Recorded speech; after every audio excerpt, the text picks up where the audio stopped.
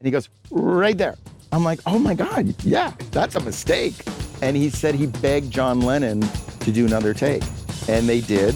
And John Lennon said, are you happy? And he said, yes. He goes, great, we're using take one. Of course. The first time I met John Shanks, we were both performing at the Cleveland Indians baseball stadium for 80,000 people. He was playing with Melissa Etheridge, and I was playing with John Cougar Mellencamp. That was September 2nd, 1995. The Rock and Roll Hall of Fame concert for the Rock Hall. And everyone from Springsteen to Bon Jovi, John Fogerty, James Brown, Aretha Franklin, Hart, Melissa Etheridge, the Allman Brothers, Johnny Cash, Jerry Lee Lewis, Sheryl Crow, Bob Dylan, Chuck Berry, and the Pretenders from Ohio, and many, many more were performing that night. Now, the next time I met John was 6 months later at A&M Studios in Hollywood, where he was co-producing and playing guitar on a Melissa Etheridge record in Studio B, while I was in the back room recording with Rod Stewart in Studio D. Now, the cool thing was weeks later, I was asked to record drums on that Melissa Etheridge record with John, and then went on tour with her and John for 3.5 months later. I continued to make records and tour with her and John for many years, but John eventually stopped touring to focus on his songwriting and producing. Listen, the bottom line is John loves being in a band. I mean, he's a band guy. That was always his dream, just like mine when we were little kids. Now, today, he tours, co-writes, and produces records with Bon Jovi when he's not writing, recording, and producing records with other artists and bands. John is a 6-time Grammy-nominated songwriter, a Grammy-winning producer in 2005, and also a guitar player, of course. He's produced and or written 43 number-one hit singles, 86 number-one hit albums, and sold over 60 million records. People are lucky if they sell 600 records now.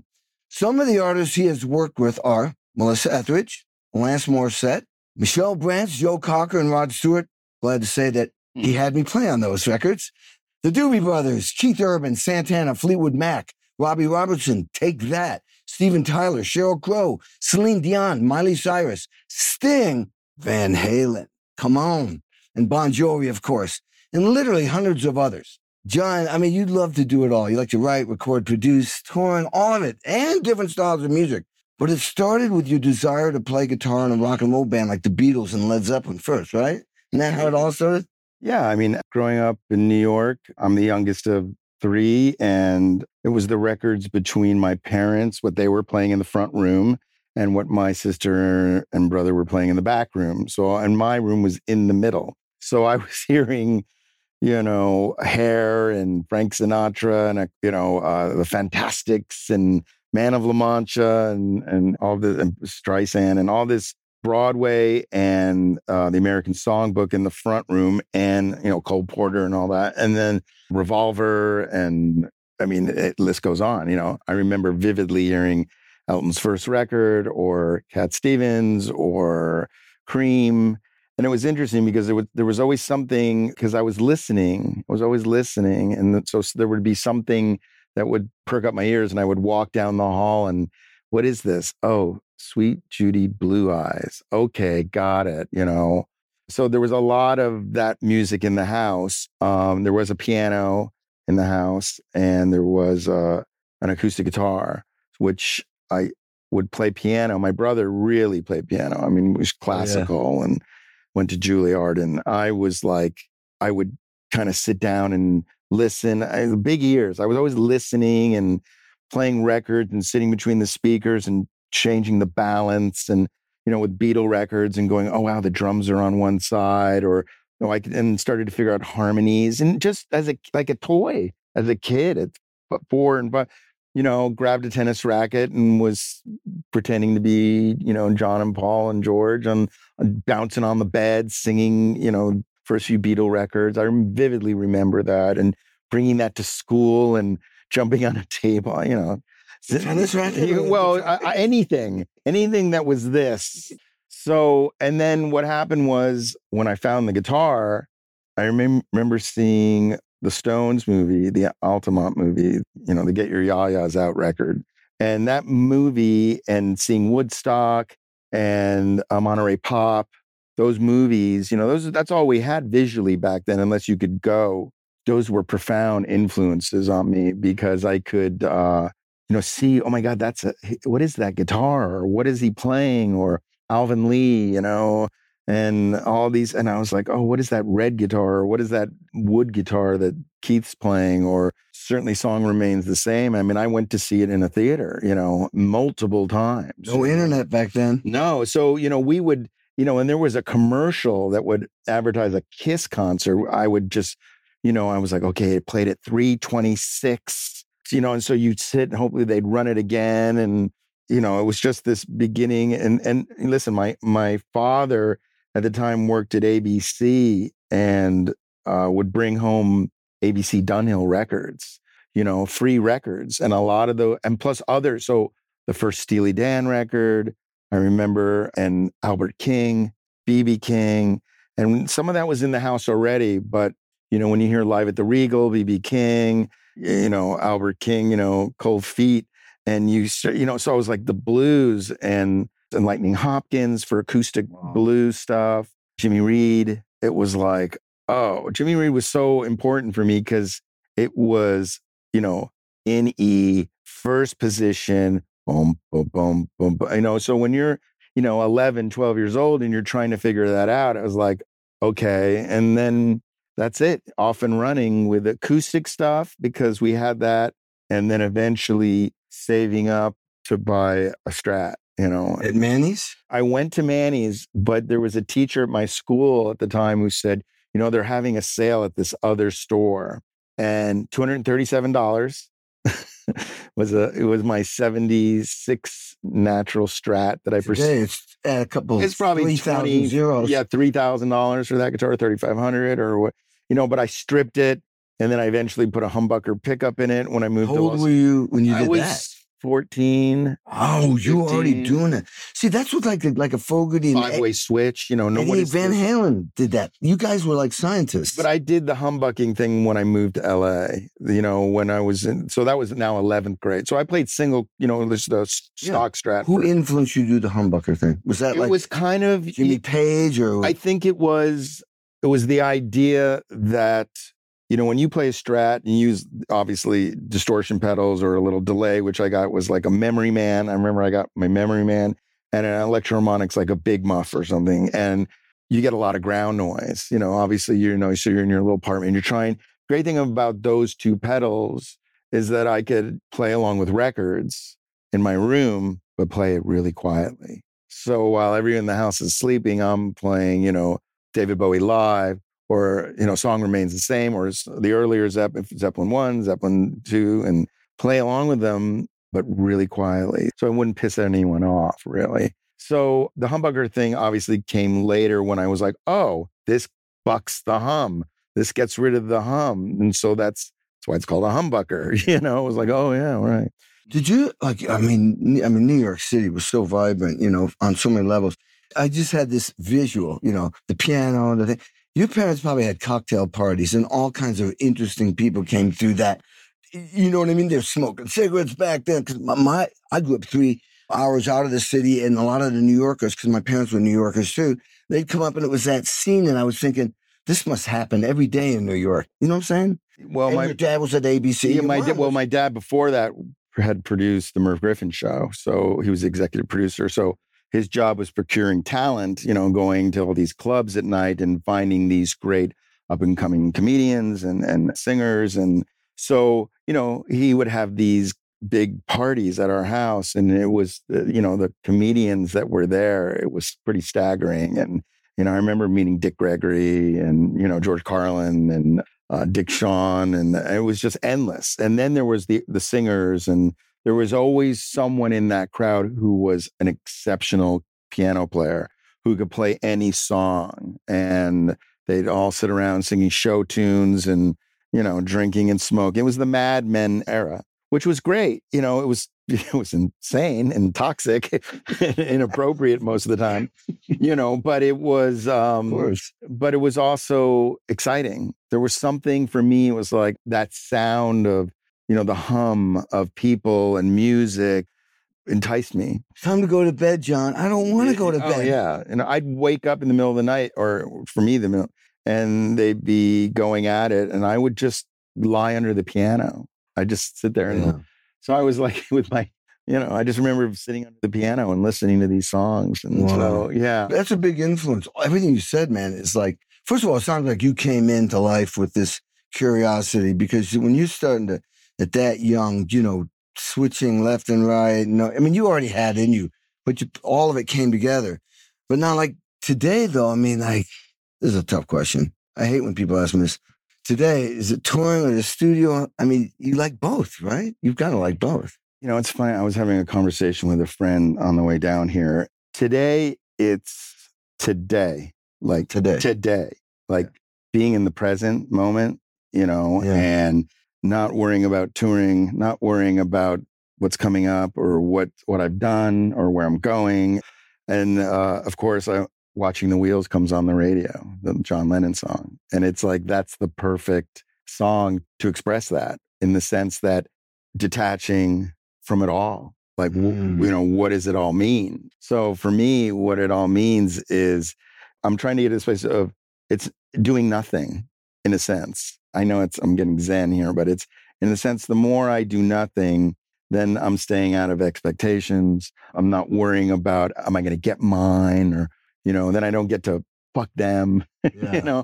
I don't get, if I'm staying in the moment and in the day, and then I'm, what are the expectations or planned disappointments, so the less I'm worrying about that session coming up, or the writing thing, or what's going to happen to the record, or what's going to happen, with the tour. And so, so then when I do show up, because you have to show up, that's about life, you have to be accounted for and responsible, in what we do. Yeah. Otherwise, we wouldn't be been able to do it as long. What's the point? Well, but also people are counting on you. Yeah. But then, listen, you and I, in a sense, are in a service business. There's the joke where, sometimes you're just the tambourine player. And then the joke is, we'll play the shit out of that tambourine, be the best tambourine player. So a lot of times our job is to show up and sometimes facilitate a session or a writing session, or be of service to that person. So be a healthy conduit, a catalyst to bring out the best in that person. And you and I, we've literally been on stage together where we're supporting an artist. Yeah. We've been in the studio where we've got their backs, so they can fumble and fall and make mistakes. And we're like, we got you wherever you want to go. That's what producing is. You're not only doing that, it ain't about you. It's not about, as I say, it's not about me. It's about we. You have to deal with the artist, and each one is quite different. And that's your talent. I've seen you in the room, but you're dealing with every musician. Everybody in that room is the best at what they do. And you're the guy, you have to step out of yourself, but you're not a pushover, never a pushover. You push John Shanks, he's going to push back. But you were meant to be a producer because you know how to serve and lead. You're like a team player and the team leader. Well, there's times to push and there's times to let things flow. I can do a lot by doing nothing at times. And then it's interesting because now it's my studio that I'm in most of the time. And you don't want to waste time. But what's interesting about songwriting or making records, when things start taking a long time, it's because you see people's, I don't want to say bullshit come up. You see their insecurities or their fears. And sometimes it's really important to, especially now, we're not on tape anymore like we used to be. So that was a performance. We had to be like on, like, where do you want me on the click? And yes, there is a bit of that still. Time is so important, where how you push it or relax on it. But the other thing is giving somebody the dignity of their process, but also moving it along. Because of digital recording, you can overthink something to the point where nothing happens. Or I see people, they're like, well, and I'm like, we can mute it. We can erase it. Go for it. Dare to suck. Dare to dream. You ever have anybody go like, well, can't you fix it? Well, yeah. But you can't, as with tape, we couldn't, especially drums. Oh my God, the pressure is like you really need a full take. You can do a few fixes, but with Pro Tools. Listen, I've had it where the click is going. I was recording this band in the 90s, and the drummer would stop. But the band is, I'm like, but the click is, and it was a great take. I'll let the cowbell go for another 2 minutes. And he's looking at me through the cuts like, I'm like, no, my buddy, we're gonna punch in on this take. So I'm like, sorry, we're going to keep going. Because there was a beautiful energy that was happening, and he got into fear and a doubt. And just because he missed a fill, I remember talking to Keltner, and he said, well, if you listen to the last fill going in to the last chorus of Whatever Gets You Through the Night, I make a mistake. I drop like a stick and I fumble into the fill. I'm like, there's no way. He goes, yeah, listen to it. I go, I've heard that song 1,000 times, And sure enough, so I sat with him and we played it, and he goes, right there. I'm like, oh my God, yeah, that's a mistake. And he said he begged John Lennon to do another take, and they did. And John Lennon said, are you happy? And he said, yes. He goes, great, we're using take one. Of course. So, there was something magical that happened. So yes, the idea of Pro Tools, but, yes, I'm recording 3 of your takes. And then we quickly, you and I go in the room and we go, and you go, I really like the fill going in that, maybe that fill. And we just quickly, it's boom, boom, boom, boom, move on. You know what I mean? Because you're an instinctual player, the song, we played it a couple of times. And then once you get it down, then it's the idea of, okay, execution, and I'm guilty of it too. Again, let me play it again. And because you're developing a theme, you're developing a sound, and sometimes whoever the engineer is recording, I can't worry about him. Like, oh, sorry, this is taking too long, or I'm sorry. It's like, no, our job is to play it well. And as I'm playing this, whatever this is, after we've cut a basic track, so either there's the quick fixes that the bass player makes, or that I'll make as a rhythm player, or I'm going to jump away from that. But my experience is that the times that the singers, male and female, the soonest the song is written and recorded is the best, because that's when they're emotionally connected to the lyric. That is when it's present on all of our minds, or the singer's mind. If you use like Have a Nice Day, I'm just going to this Bon Jovi song. Sure. That was the day we wrote that song, is the day he sang that song. First Cut is the Deepest, Sheryl Crow. She's like, we should do a cover.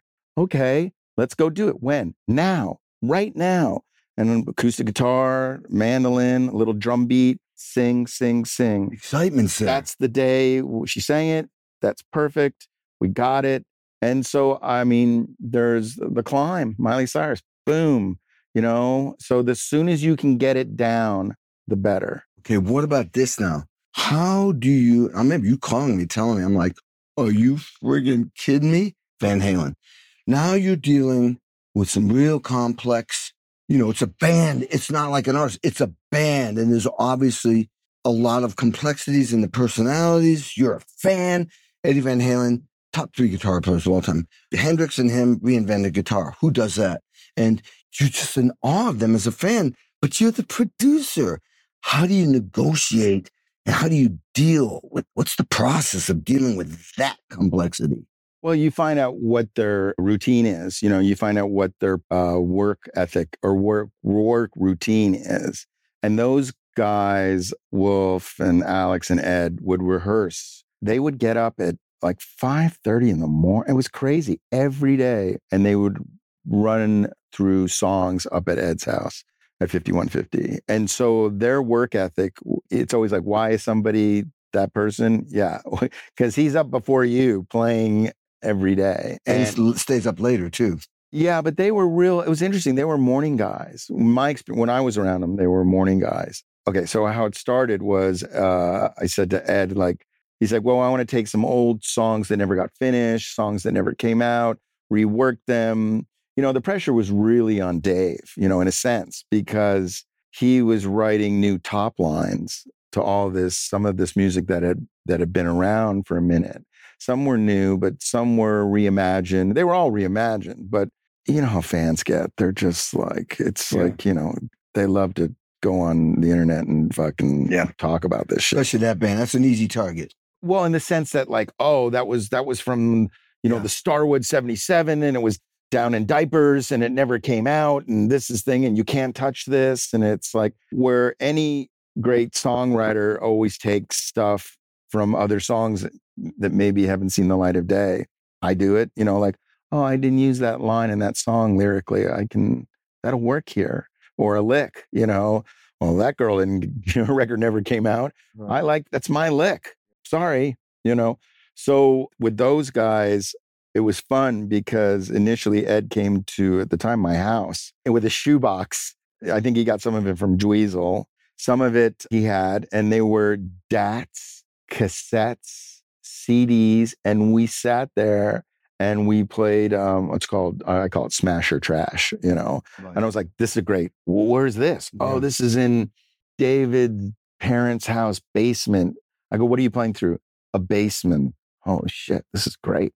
You know, but that's a good lick, you know. Mm-hmm. Maybe, yeah, well, that turned into this and that thing. So it was great for me as a fan to go through the history. You know, you can't look at it like you're sitting there with a guy who had his poster on my wall.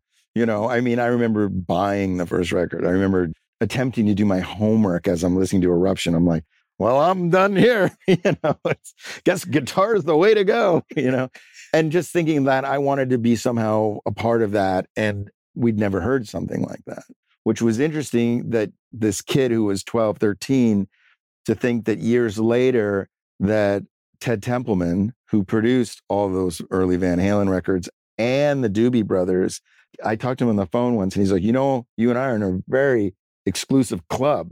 I'm like, what's that? He goes, the only two guys that have produced Van Halen and the Doobie Brothers. What a contrast. That's my whole point. And I was like, wow. So different, you know? Yeah.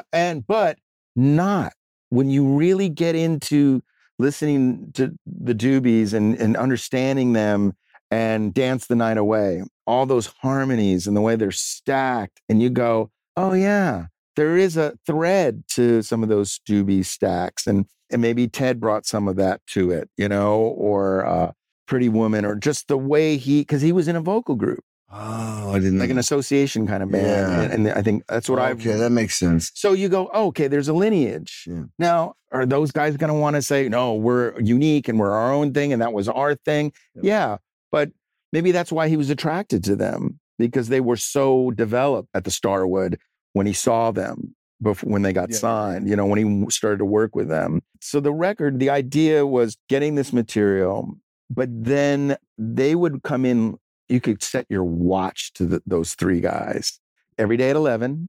And we tracked for, you know, we were working for months. We started in like January. So they'd all have the same exact windbreakers or little parkas. It was really kind of endearing because they come in like all looking the same, the three of them, and like a team, like Eddie, Alan, Wolf. And they'd come in like just like talking, chatting, and get behind their, you know, Alex behind the drums and Ed's here, Wolf's here. So I got to, for 6 months, basically sit in this beehive with them.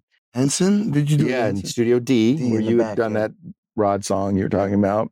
You know what? I don't mean to interrupt you. I just did a show with Sammy Hagar, and people make fun of me because I read charts because I'm always, I can't memorize 50. I'm juggling 50, 80 songs with different acts. Anyway, I said to them, I have to play it like Alex. That's like, why would I do something different than what John Bonham did on those Zeppelin records? And that's, to edify what you're saying, that's what Sammy said. Those guys, Alex and Eddie, would rehearse for a week. Yeah. Every single part. Then I would put my vocals on top. So all those cool little drum fills and that little quirky thing, I'm like, wow, why can't I think of that? Well, he spent a whole week. Absolutely. And finally came up with that cool little thing, you know? I mean, listen, Ed's a legend, without a doubt. You know, he's one of the greatest guitar players of all time. Ever. Okay, Al is one of the greatest drummers of all time. I totally agree. He said something really profound one night. I said, so what happened? How did you, because didn't Ed play drums and you played guitar? I flipped it. And he said, well, the difference is when Ed picked up the guitar, he made music, okay? because I just played guitar. He made music. Now, they both played piano, or I think Ed played piano, obviously, too. But the idea of there were moments recording. Now, they're playing the same song over and over and over. We're recording all, but there were moments where Ed could literally, they were looking at each other through the glass. Ed would lift his shoulder, like literally, like just go, and he'd move his shoulder, and Al would play off of him. Like he knew, it was like like he was like, you know, it was like this Zen. I almost cried one day. It was so beautiful. The DNA and how locked they were and the love between them. It still makes me want to cry. And Wolf, and they were supportive of Wolf. And so then you have this, right? This beautiful connection with these guys. And then, like any band, there's the singer. And we've worked with a lot of singers. And singers are, you know, there's that great saying when Springsteen's talking about 20 feet from stardom. And you and I've stood next to a lot of great musicians. But Bruce says, let me tell you something. That's a long, lonely 20 feet walk. And it's true, because I've stood next to Melissa, and I've stood next to Rod, and I've stood next to Bon Jovi, and we've stood next to a lot of other artists. And they are unique, and there's a gift that they have that's so hard to pinpoint what it is exactly. There's a charm, there's a talent, and there's a gift. And Dave has that gift because he had to sit there and write all these lyrics. And if you really listen to A Different Kind of Truth, Dave's work on that record is exceptional. I don't care what anybody says. I was there. There's a reason it's called A Different Kind of Truth, because everyone has their own opinions that nobody really cares about, you know. But I was fortunate and lucky enough to be a part of it and there. That's incredible. And so to see his work ethic, all of them. Ed was trying to come up with a solo one night, and he's like, I can't get it. Because make me a CD of the solo. This is Ed. Yeah. And he went home, and he came in, and usually you got to go, so how'd it go? Or how'd you do? Or Santana's done that too. I was with him once, and he said, let me take the solo home. And he called it going to the church.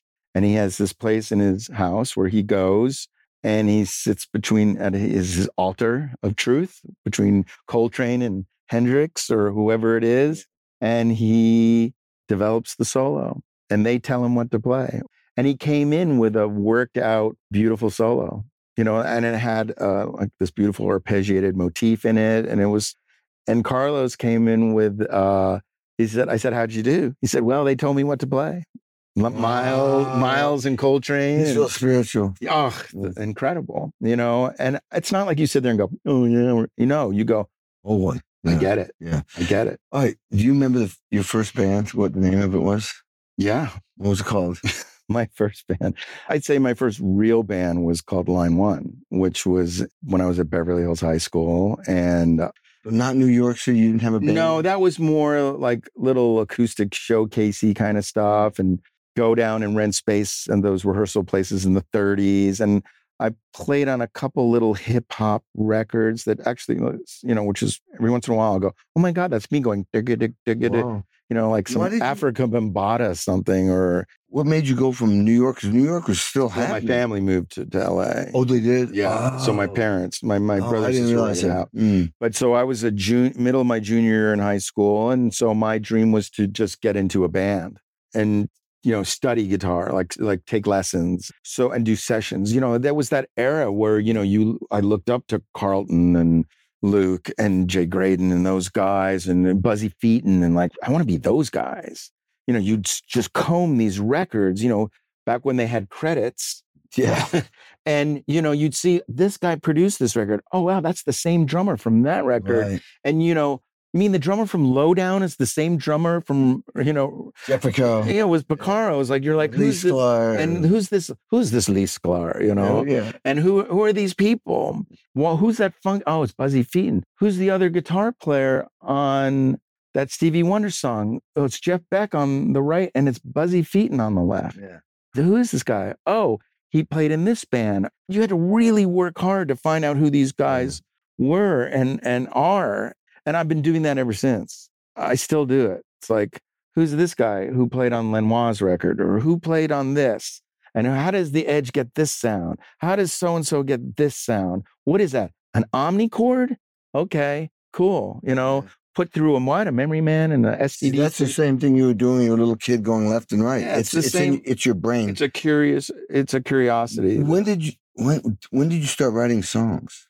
I started writing probably at 14 or 15, but I was too shy to play anybody my songs. They were more very James Taylor-y, folky, Cat Stevens-y kind of songs because, I couldn't record. It was pre-Porta Studio. I mean, I eventually got a Tascam Porta Studio 143, which changed my life. What were you using when we were on tour? I'll never forget that moment. We were on tour, dusk is coming, or sunlight's barely coming. We're in Italy, and we're listening to Rage Against the Machine. They came up with, was it that second record? Yeah. Was it Audio Slave? No, it was Rage. Rage. Did you have an Akai out there? You were doing all kinds of writing. MPC too. I had an MPC. And you could... So I was sampling and creating grooves, really. Oh, is that what it is? Yeah. Well, I started with a Tascam Porta Studio and then a Dramatics drum machine and then a Juno 60 and a 57. That was like, and then I got a Spring Reverb and then I got a Effectron digital delay and then I got a DBX 160 compressor. Like I just kept like, slow. And this is when I was like 18, 19, delivering pizzas and playing on people's demos. And every time I was still living at home and I would buy gear. And it taught me about counterpoint and taught me about sounds and recording and layering. And of course, my songs sort of, by the time you finish, those 4 tracks, bouncing them down, Beatles, you start, how genius that was. You kept brightening it. So by the end, I don't know, it was very helpful. And then eventually getting a better drum machine. And then eventually, many years later, getting a sampler and an MPC and learning how to, I could sample that little drum break from there or that snare sound or that thing and mix it with this. And I was a fan because it was mixing hip hop with acoustic, anything I could do, anything that inspired me, whatever it was, some kind of sound. So, whether, even Massive Attack and mixing it with, hip hop. And I remember you out there, man, you turned me on to Dortmunder or Dortmuster. Krunder and Dorfmeister. Yeah, you turned me on to that stuff. You were like, wow, check this out. But it's also Eno. I'm a huge Eno fan. And I've, because for me, ambient music is so important. For me personally, ambient music is so important because it has nothing to do with a chorus or a hit single. It's about an emotion and a mood, When did you think, wow, I can do this? Or wow, I'm actually good? When was your wow moment? Like, I'm actually good. You haven't gotten there yet. You're not there yet. I knew you could say, but you know what I'm saying? When you go like, wow, I can actually do this. I'm not bad. Listen, there's moments where you're doing it and you're doing it for fun and for free. And occasionally you get paid and you just keep showing up. You're not gauging how far you've come. You're just woodshedding. It's like learning a craft. You show up and every time you show up, you're learning something. You're learning something from the producer, from the other guitar player on the session, or getting to work with certain drummers or musicians, and not that you're not a musician, but the idea that working in a collaborative setting, you start to go, oh, I want a little of what he has or what she did on this. And I started seeing that working with different producers, like he's so good with singers. This guy always has food, coffee, keeps the energy going, keeps it light, keeps it fun. This guy's drum sounds, this guy's so I would be, as the guitar player, after we would track back in the day, I would do overdubs. So you got the chance to sit with the producer a lot of times. And I would ask, I was that guy, what's the compression ratio on Intruder on Peter Gabriel's record? And Hugh Padgham would go 10-1, and walk off. And I'd be like, 10-1, 10-1. See, that was that inquisitive mind. Yeah. That from day one. That's how it's you not learn. like I think it's really important to come from a place of humility, and curiosity. And it's not like I'm stealing the information so I can compete with you and stamp you out. Some people come from that place. I'm not into that place. That bores me. What would I do if I said to you after, let's say, a Bon Jovi concert, I said, do you think you were great tonight? Do you have a hard time saying yes? Well, we were playing some place and some friend of mine came backstage and I I'd made some mistakes or something didn't work. It didn't work for me, Yeah. And he's like, God, you were on it tonight. And I was like, no, I missed this thing. And he goes, hey man, that's your problem. Exactly. That's your shit. Right. It's your problem. He goes, I loved it. You were great. There it is. And he goes, you have to remember, this is what the other thing he said. He goes, you have to remember you're a cog in the wheel. You're part of the collective. It ain't about you. It's about supporting the artist. And you guys as a unit were fantastic. So nobody cares that you in the third bar missed your double stop, gunslinger. It's like, he's right. Do you think? Yeah, he was right.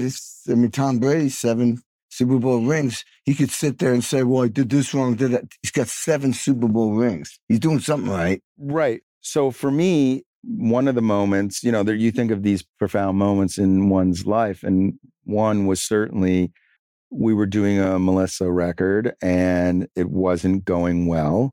I was just the guitar player. This is really important, never crossed the boundaries. You know what I mean? I never went to Melissa and said, I write songs. I should produce your record. I know, you know what I mean? Yeah. It's a very different mentality nowadays. What is songwriting and what is producing? Because there's many records, and I know there's records that you've played on where we've come up with big hooks. And nowadays they think that's songwriting a lot of times, and it's not.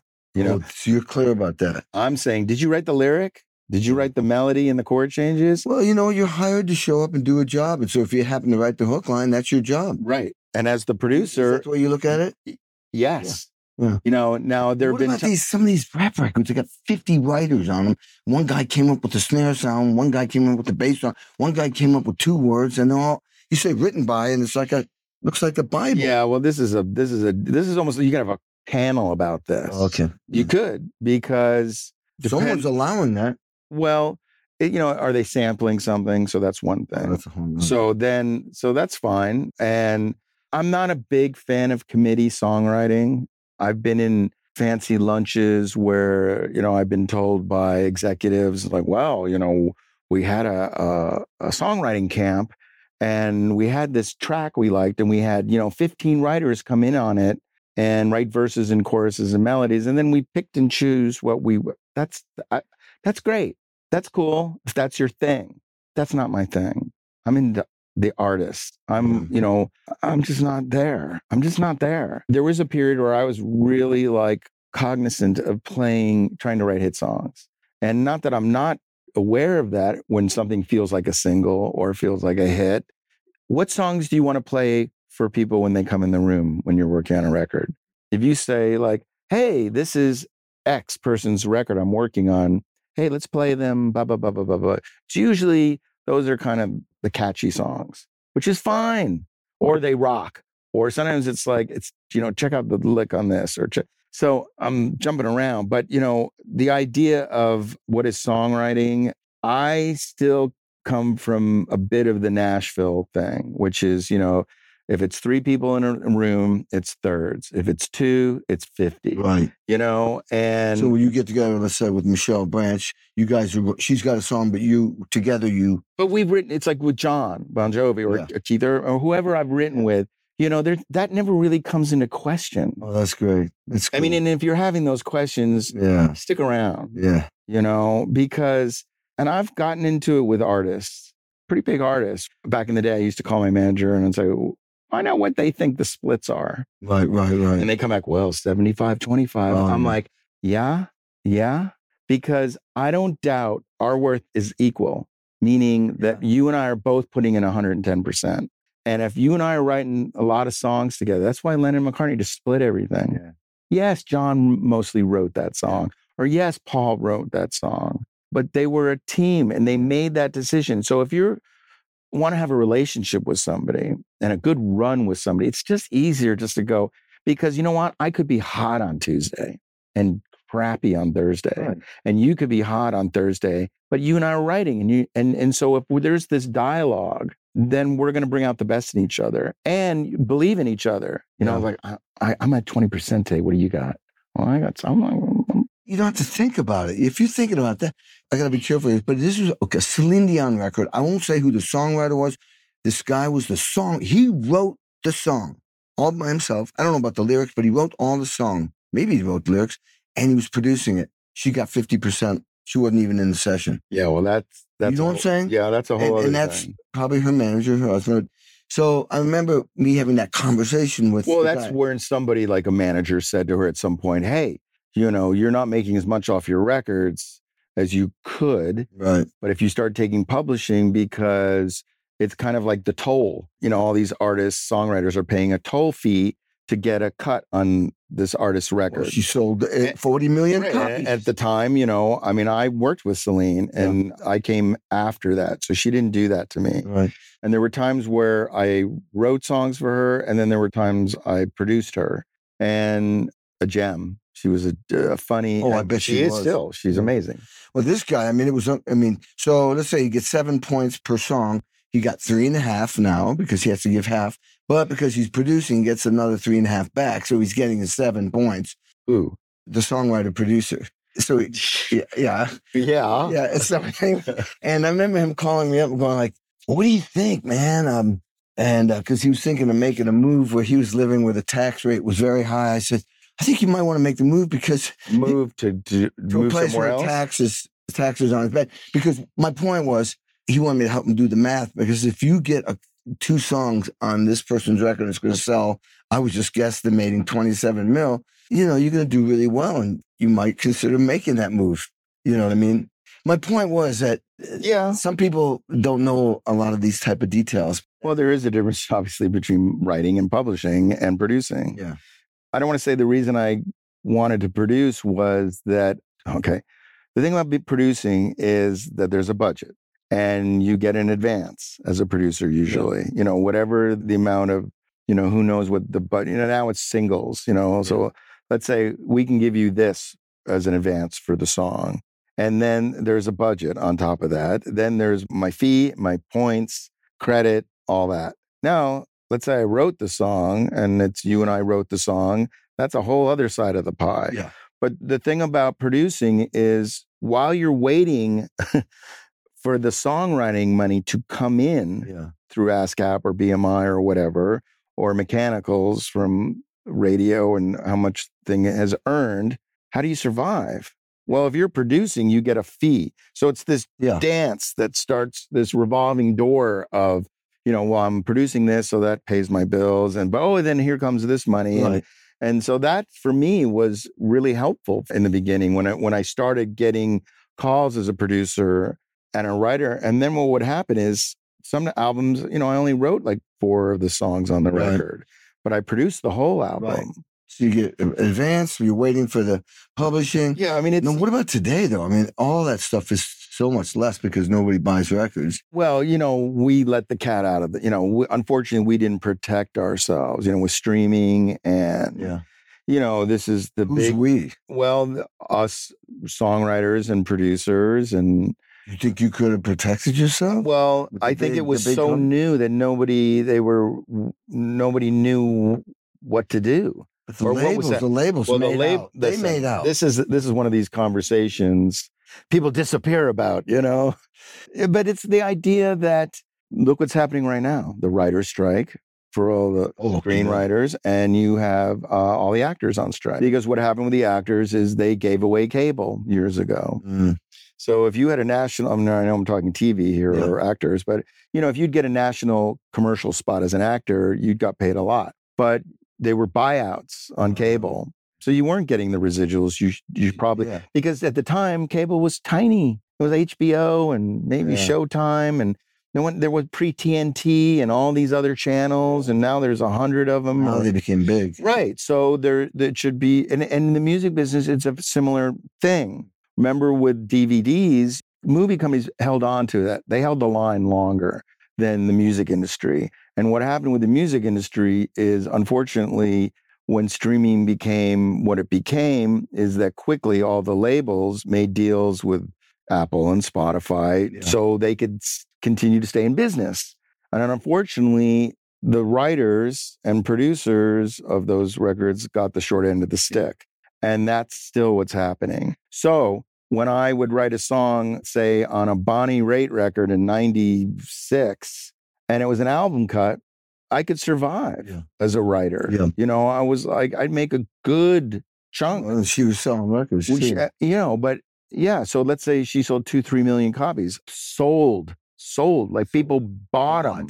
And just being so grateful as a writer, or Joe Cocker or Tina Turner, to get those opportunities as a young writer coming up, there was a sense of pride. And when you would get your first publishing deal, which in 90, I got my first publishing deal, you know, and for me, that meant, wow, I don't have to be a production assistant. I don't have to deliver pizzas. I can just play on records, write songs, and I felt supported. And I was put in rooms because of having a publishing deal with other songwriters. And I learned my craft, you know, because you got to write a lot of bad songs to write a few good ones. I remember two pivotal moments, maybe in the same year or close to, and it was with you. And it was the Michelle Branch record. And this was where it was flipping, where you used to put everybody in a room and you got to get the drum track, and you built everything on top of that. I remember coming in, I think it might have been at Sunset Sound. Yeah. And I'm listening to these tracks and they sound finished. And so my drum techs would set up my drums, and we're going, and we're having to really do some work to get the snare drum and the kick drum to sound right, because it's got to fit sonically around, you know, you have 3 guitars in stereo, you got background vocals, you got the main vocal, you got bass, keyboards, loops, and all that stuff. So we spent a long time, like took the front head off the kick, went to a smaller kick, put an ambient mic in front. Anyway, I'm getting a track. I think the song was Everywhere. Getting a track, and I'm like, oh, I got it. I look in the room and there's nothing going on. I'm like, uh-oh, something's wrong. I take my headphones off. I walk in, I go to you, I say, is there something wrong? He says, you tell me. I'm like, go up. I told the engineer, give me the click in the drums. Okay. Give me the loops, click in the drums. Okay. Something's not, I sound laid back. And I said, give me the acoustic rhythm guitars. A little on top. I look over at you, and you're going, yeah, it's me. I said, I got it. I go out there, take the click down, get the loops out, and played your tracks. It was not bad. It was just that you were leaning, which created energy, and that song needed energy. It was that killer chorus. And I played your... It's always the guitar player rushing. Now, when you looked at me, he says, it's me, right? I says, yeah, but it's okay. And the point is, that's when I went, wow. Now, I'm going to fast forward that year. Wait, let me just say one thing. So the reason you're great on so many levels, but that's a very important thing that you just brought up, because you didn't come from your ego. You were a team player, and you said, you know, and I was like, I'm sorry, the loops got there first. So you got to play to these loops, because everything, even though I'm rushing, is built off this thing. Right. So that means the kick pattern has to be this. I'm sorry, you have to be a bit of a machine, but I want your fills, and I want your energy, and I want the sound of the room, because I want it to rock more than it is. You know, I want to find that space, but it takes a certain kind of musician, like, I'm Kenny Aronoff, kid. You didn't treat me like I was a kid. I'm never going to be that guy. You were and that's why you were the perfect person in that situation, because you helped me. Wow. You know, I didn't realize I was helping. But listen, I've been in situations where there were other drummers, and it was a similar kind of vibe where it was built off beats and loops, and they just kind of played, you know, like, hey man, I'm blah blah blah. This is what I'm known for, and you can suck it, basically. And so there was one time he and I are friends, you know, and I went out there in the room, and I said, hey, because the artist was in the room, and said, are you going to tell him, or am I going to tell him? And they were like, well, you're the producer, Mr. Producer, you go out there and tell him. So I'm like, great. I have to go in the room, and here's a guy I really, you know, like yourself, I really respect and admire. And I said, listen, the whole song is built off this kick pattern.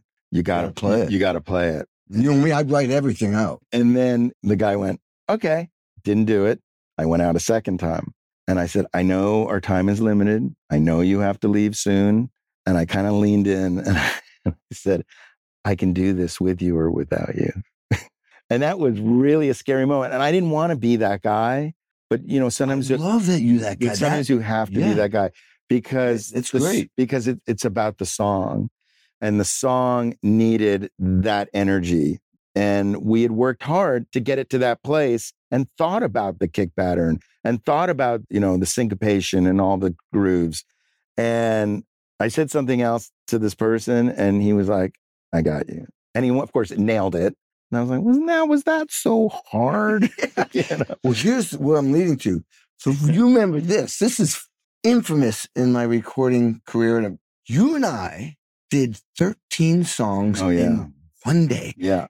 8 Alanis Morissettes, 2 Anastasia, Melissa Etheridge, which became an incredible song. It was like a Hillary Duff song. It was a Hillary. It was Hillary on that one, but your memory's better than mine. But it was something you'd done with Johnny Resnick from Goo Goo Dolls. Maybe a demo or something. Something that might have been, was hopefully going to go to Gwen Stefani. I was on tour with Michelle Branch, flew from Philadelphia at 7:30. Right, you only had a day. That's the reason we did it. That's it. But here's what I'm getting at. So then I do, everything's written out. I remember, we were in Studio D. I come in, I'm there at 11:30, we're going. I remember Studio B, but that's okay. Maybe it was Studio B. And then I fly back that night to New York to do like some morning show. The point is, it was great. Oh, it was so great. I remember laying all the charts out and laying on the floor like. We took a picture every time. Yeah, that's right. But I found those pictures not too long ago. Here's the point. This is when the budget started to change. Yeah. Well, we had to do it in one day because of the budgets. Exactly. That's the point. That's what I'm trying to say. So people may not realize those rooms are like $2.5 a day, roughly. John, you had a room in Henson. You had your own room. You could work up all these, and your work was impeccable. Get all the songs ready with drum machines. What's his name? Was an incredible programmer. He was a drummer who could program it. Yeah. And then you wanted to get the natural, raw thing to take it to a pop rock level that worked great on radio. You made your mark in that time. The Michelle Branch thing was this high energy, but yet pop, girl singer, real radio friendly. It was a major touchdown. But for me, I'll never forget, it was during that same period. Sherry Sutcliffe calls me up, the project coordinator, says, hey, Kenny, are you available to do this session in 2 weeks? I said, are you in town? I said, yeah, just fly me in, like always. Budgets were changing. And it was that time, and that's when I realized I got to move to L.A. because you can't. I had drums, New York, Nashville, L.A., Indiana, of course, where I lived, Germany, and Japan. I went, you got to be in town. Yeah. That's why I came here in this studio, right across there where my drums are. It used to be your guitar locker. Right. And I went, the budgets have changed. Yeah. I saw that the whole game was changing. I'm overdubbing drums over. So when John says, I need you, there's no budget to fly you, you got to be in town. Yeah, but there are guys like yourself and guys that like Victor and Drizzo, Abe Laboriel Jr., the guys that came up playing in bands and understand that there have been plenty of times where we're in a room and I said, like, when you're talking about the Goo Goo Dolls song, for example, I was like, this could be the record. This is where we just wrote this. And can you play on this? Right. And you don't differentiate. It's all a record. And that's the way I think of it. The demo is the record is it's all connected. So as long as we keep track of it, because sometimes that demo will end up being the record. And so people like yourself understand the process. So you don't get all like, well, I played on that demo and you never got paid or da-da-da. It's like that shit doesn't fly much, So the people that are kind of understand the process go, like Victor, a lot of times I call him up and I'm like, I just wrote this song today. Where are you? He's like, I just left a session. I can come by and the kit's set up and he comes and rolls in and we either track it live or he plays on top of it. And I write down Victor played on the, Scooby-Doo song or some song. And that song became the single. And I make sure that he gets paid what he should be paid when it becomes the record. If not, I definitely owe him a lot of sushi, and take care of him as a pal. And we get to be together and we hang because we're friends, And so there's a bit of that. And the guys that get that, especially with budgets changing and the way the world is, you have to come from a place you do it because you love it, and you have to have that idea that you're doing it for fun and for free. Otherwise, if you're always looking for the results and the outcome and where's mine, That's Yeah. not a good place, a spiritual place to come from. You got to look at the big game, the big picture. You got to think like, do I want to be in this business? But how much do you want to chase the carrot too? That's all that goes into the back to the, the writing and this producing and trying to have hits constantly. Bill Leopold, Melissa's man, used to say a hit song cures cancer, meaning just do the work. And a good song will move people. You don't have to convince people when it's a good song. And it doesn't matter what genre it is, if it's country or pop or rock or whatever, whatever floats your boat. A good song, you're moved.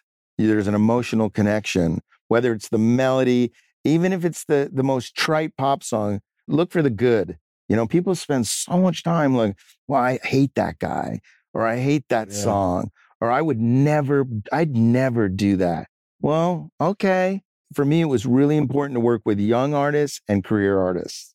And that was always my dream. Yes. Do I want to work with the up and coming singer-songwriters? Yes. Shell Branch. Well, she was 17 when I met her. And what's interesting is Everywhere was an idea she had started and nobody liked it. Nobody liked it in her camp. They were like, don't worry about that. Forget that idea. And she goes, they don't like this. What do you think of this? And the melody was different, but the idea for me that you're everywhere to me, so simple. But as a songwriter, you're like, you're everywhere to me. I get that. When I close my eyes, you're all I see. Wow. It's like, who can't relate to that? We did. We sat, I said, this is what I said. I said, give me an hour. Let's rewrite the song. Are you okay inviting me into your song? That's number one. Of course. Are you going to get all like, and she's like, no, otherwise it's not going to happen. Smart. So we sat and we stripped it down and we wrote the lyrics and wrote the chord changes. And I said, you got to the chorus needs to lift. She worked with me. I worked with her. Oh, that's great. But that's, Cheryl's like that. John Bon Jovi's like that. Keith Urban is like that. There's a song I wrote with Natasha Bedingfield and Daniel Brisbois, and it's Pocket Full of Sunshine. It's a very poppy song. But what's funny about the story of that song is we got together to write. It was a session. We spent all day writing a very professional song, right? And I was nervous about the session. So I wrote her this piece of music before she showed up the night before. I did the track, basically. Of that song? And with the little keyboard lick, the acoustic guitars, the drum beat. And I thought, maybe she would go for something like this. We're at the end of the day, done with the professional song. It's now 6:00. She's got to go to another session in Malibu. We're talking about kids, cancer, homeless, hunger. And I said, it'd be so great if you just had this like pocket full of sunshine. You could just like, you're cancer-free. You're not homeless.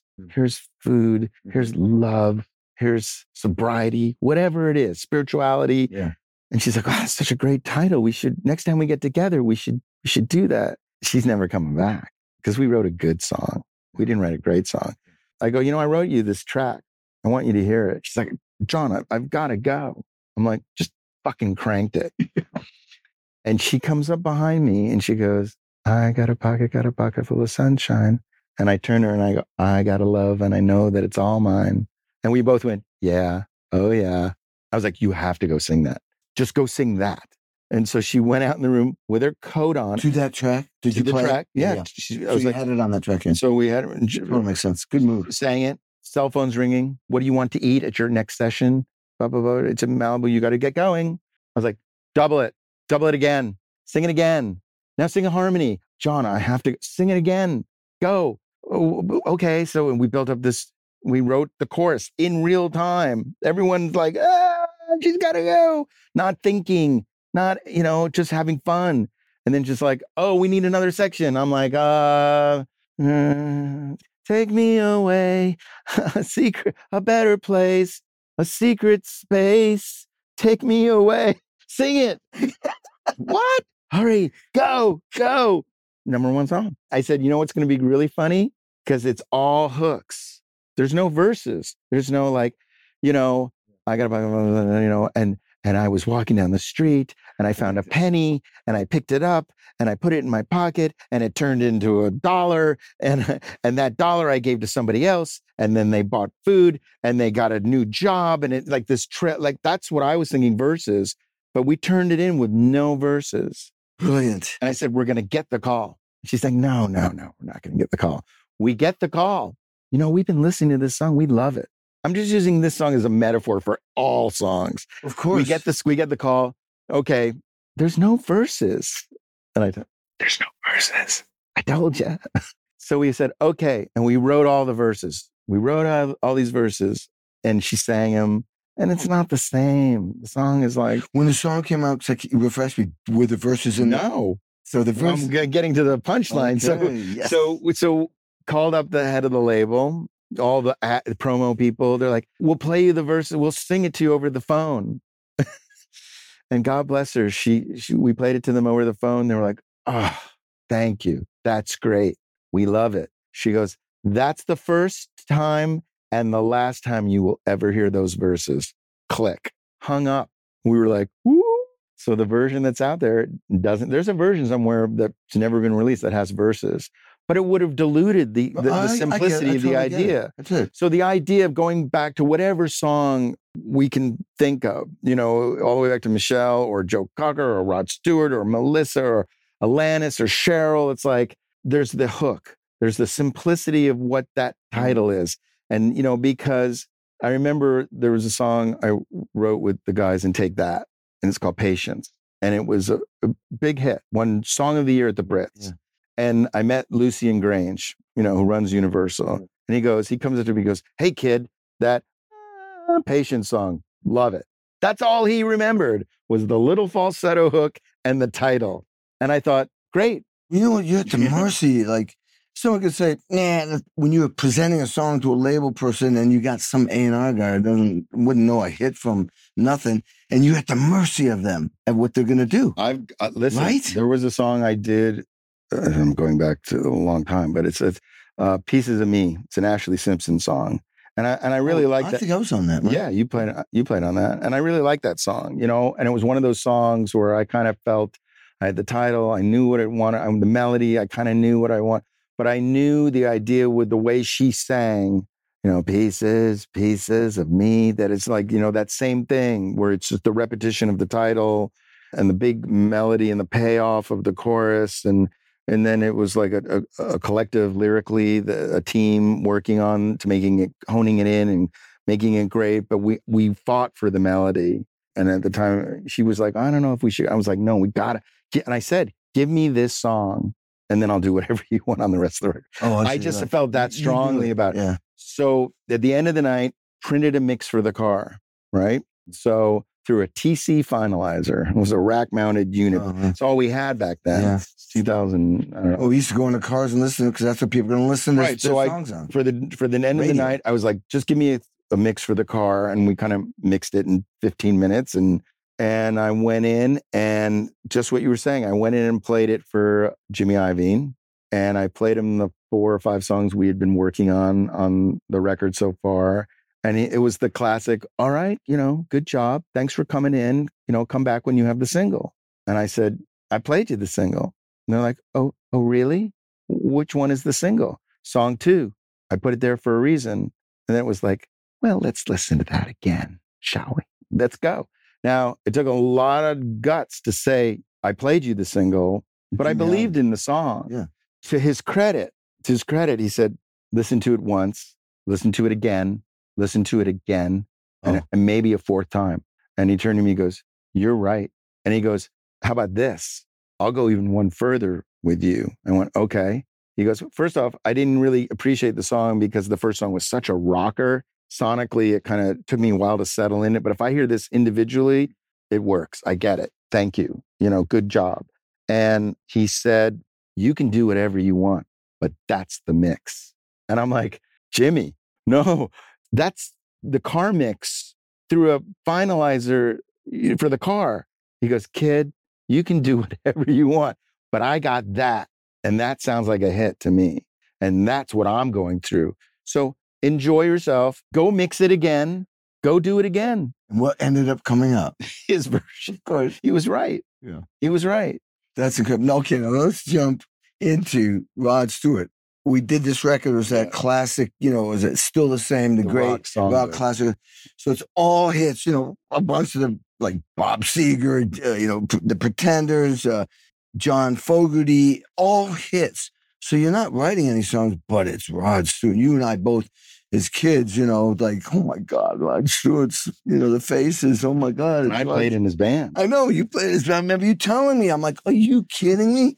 What's that like to be on stage? You and Ollie and Oliver, you're in Rod's band, and he's a rock star. He's like, there's a few people out there that have been rock stars for 50 years. Elton John, Rod Stewart. I mean, and now you're producing him. And I was there. Thank you for inviting me. Studio B, Henson, with this incredible band. Yeah. And the thing that blew me away, because it was Dean Parks, Tim Pierce, Lee Sklar, Jamie Mahobrick, and what's his name? The keyboard player Matt Rollins was there too, right? Maybe. I think it was Jamie mostly. Oh, and then it was Lee Sklar was there, definitely. It was the rhythm session was you. You didn't play guitar in it. I did. I played, but I not always when the tracking. Dean Parks and Tim. Tim, yeah. Yeah. It was incredible. But Trust me, I played guitar later. Yeah, of course you did. But I knew that Rod doesn't like to sing because when that funny story, which I gotta remind you about, but I remember that Rod wouldn't sing in sessions. And then you got him to sing in this session, but they covered up the glass, so you didn't have to look at it. Yeah, I don't think he could see me, but he couldn't see us. But it was incredible. I'm hearing his voice. Yeah. I'm playing. It made me play differently. But he had to get comfortable with you guys for a minute. I understand that. Well, he got comfortable with me because we were joking about his manager basically subsidized John Mellencamp because he had a manager called Billy Gaff, and you had to take John Cougar on a show. We don't want John Cougar. Well, what if you get Rod Stewart? You can get Rod Stewart, but you got to take John Cougar. So Rod made a big joke about how he felt like he helped John Cougar become John Mellencamp and have a career. But anyway, he was great, man. But that's what's it like working? I mean, well, the interesting thing. So I played guitar for him for 3-4 years. Oh, before that, with Rod. Yeah, so he already knew you. He knew me, and when I left the band, I remember the moment I was before Christmas at one point, and we were playing Earl's Court, and I walked and knocked in his dressing room, and I said, "Do you have a minute?" And he went, "No." He knew, and I said, "I think I'm going to stay home in February. I'm not going to go back out." And he was like, "Why? Has something happened?" And I was like, "No, you've been amazing, but I really want to stay home and write and produce." And he went, "Really?" Like, good luck with that, kid. And no, he was cool. He was supportive. He got it. And look where you ended up producing his record. Well, so the irony is I had been working a lot with Clive Davis at the time, doing Kelly Clarkson and Santana and somebody else for him. And so he was like, "Do you want to, I'm thinking of doing this," because he had such success with the songbook. Right. And he wanted to do the rock book, which was really interesting because there was a very funny moment where we were meeting at the bungalow at the Beverly Hills Hotel. And everyone had their like Billboard top #1 songs of all time. And we were going through, the 60s and 70s and trying to pick number one. And Clive, it had to be a #1. And I was like, no, this song, it's #3, can't do it. I'm like, Clive. So there was a moment where Rod's in the room and a couple A&R guys and Clive, and the door to the suite is open and Elton walks by, and they have pet names for each other. Wow. Like Denise and Clara or something. Oh, yeah. So English, right? Yeah. And he leans back into the room and he goes, "Darling, is this how many people it takes to make one of your records?"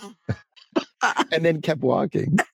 And Rod's just like, it was genius. That's amazing. So we finally got, there was a couple songs that they wanted us to do that we had to put our foot down and say, no, we're not going to, because it's not appropriate for Rod to cover. Right. It's too close. It's a peer. You know what I mean? It's too similar.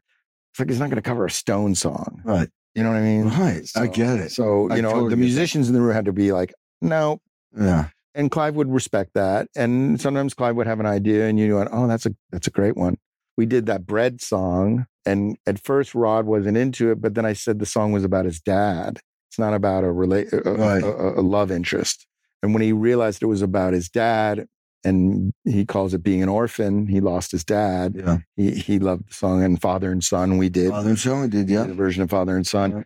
Yeah. But the first day of him walking into the studio, he comes up to me and goes, "Aren't you glad we ended our relationship amicably? You know, that we're still friends." That's deep. Because who would have thought 10 years later you'd be producing me? 10 years. Was it 10 years? 10 years later. That was... Yeah, it was 2000. What was it? It was at least maybe almost 10 years. Yeah. And he was fantastic. He's and it's a really good record. And I felt very lucky and privileged.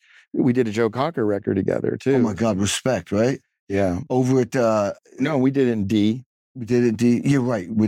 That was handsome. Oh my God. Well, and I went on tour with Joe Cocker. I mean, it's like right. Which we know, of course. So when they say, "Hey, you know, for Fogerty, hey, you should try this guy, Kenny. He played with Cocker, Rod Stewart, Mellencamp, Elton." He's like, "Oh, okay. Bring that guy. Yeah, let's get that guy." You know, I got, that's one of the funniest stories I'll tell people is I'm going to record with Rod Stewart and D and putting it all together here. I fly in from Indiana or wherever. I land, I come busting through the door at A&M back then. I remember there's you. I met you from... Yeah, we met a couple of times. It was at the Cleveland thing. Yeah. There's you and Hugh Padgett. I come through the door because I got to run back. I'm late for the session. You guys start laughing at me. I'm like, what? And you took it personally. I took it personally. We're like, why are you laughing at me? And I said, we're looking for you. Well, you didn't say it right then and there. We were working on a song, and you were co-producing with Melissa.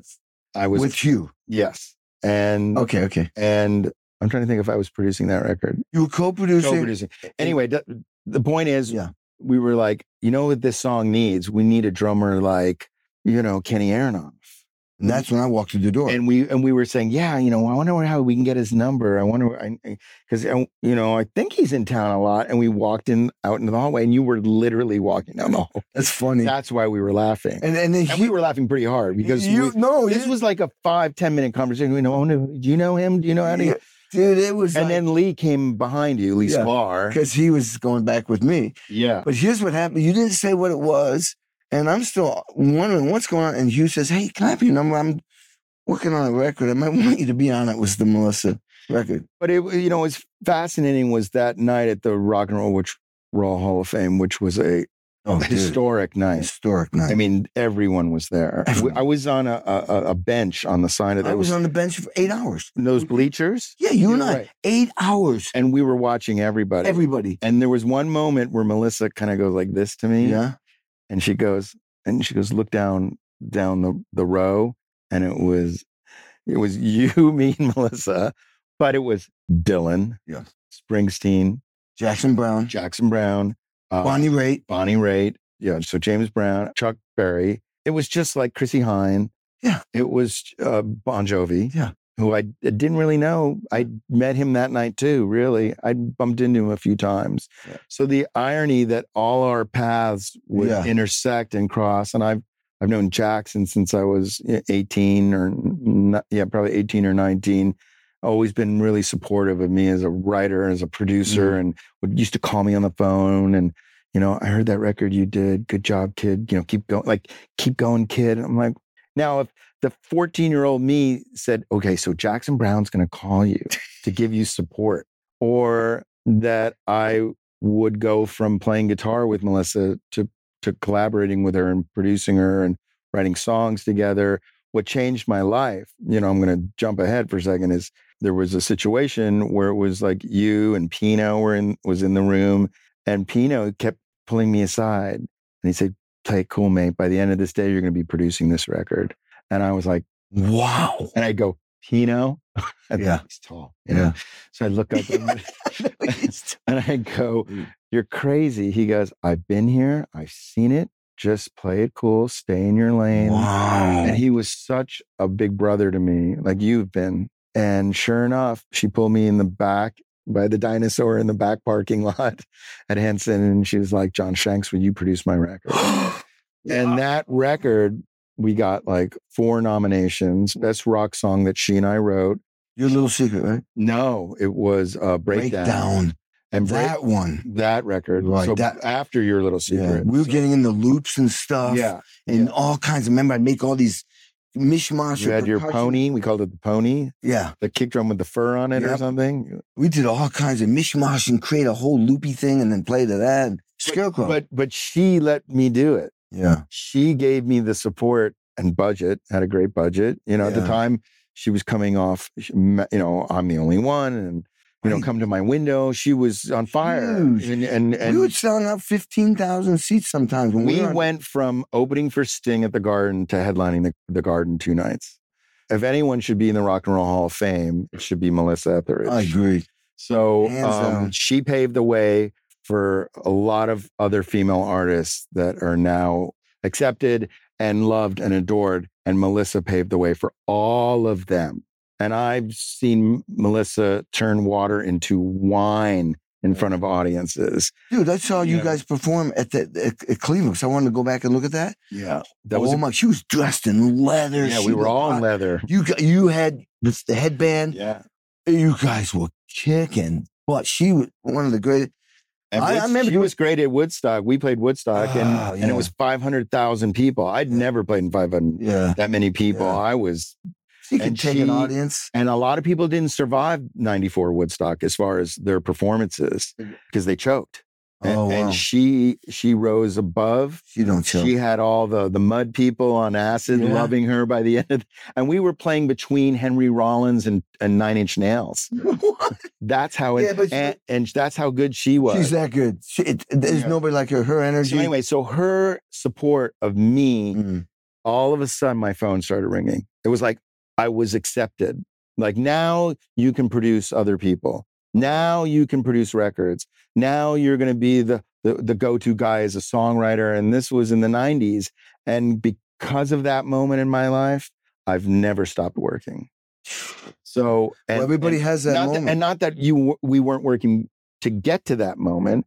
I remember a story you told me, I don't know if you've told on your channel yet, is when you first were going to do a session for Mellencamp, and he came to you and said, "You're not ready." Yeah, I'm not on the record. You're not ready. Yeah. And you wanted to play on the record. Yeah. And he said, "We're going to bring in another guy to play on the record, so you should just stay home." And you, in your wisdom and humility, said, "Can I come down and watch the other guy play? Because I want to learn." Yeah.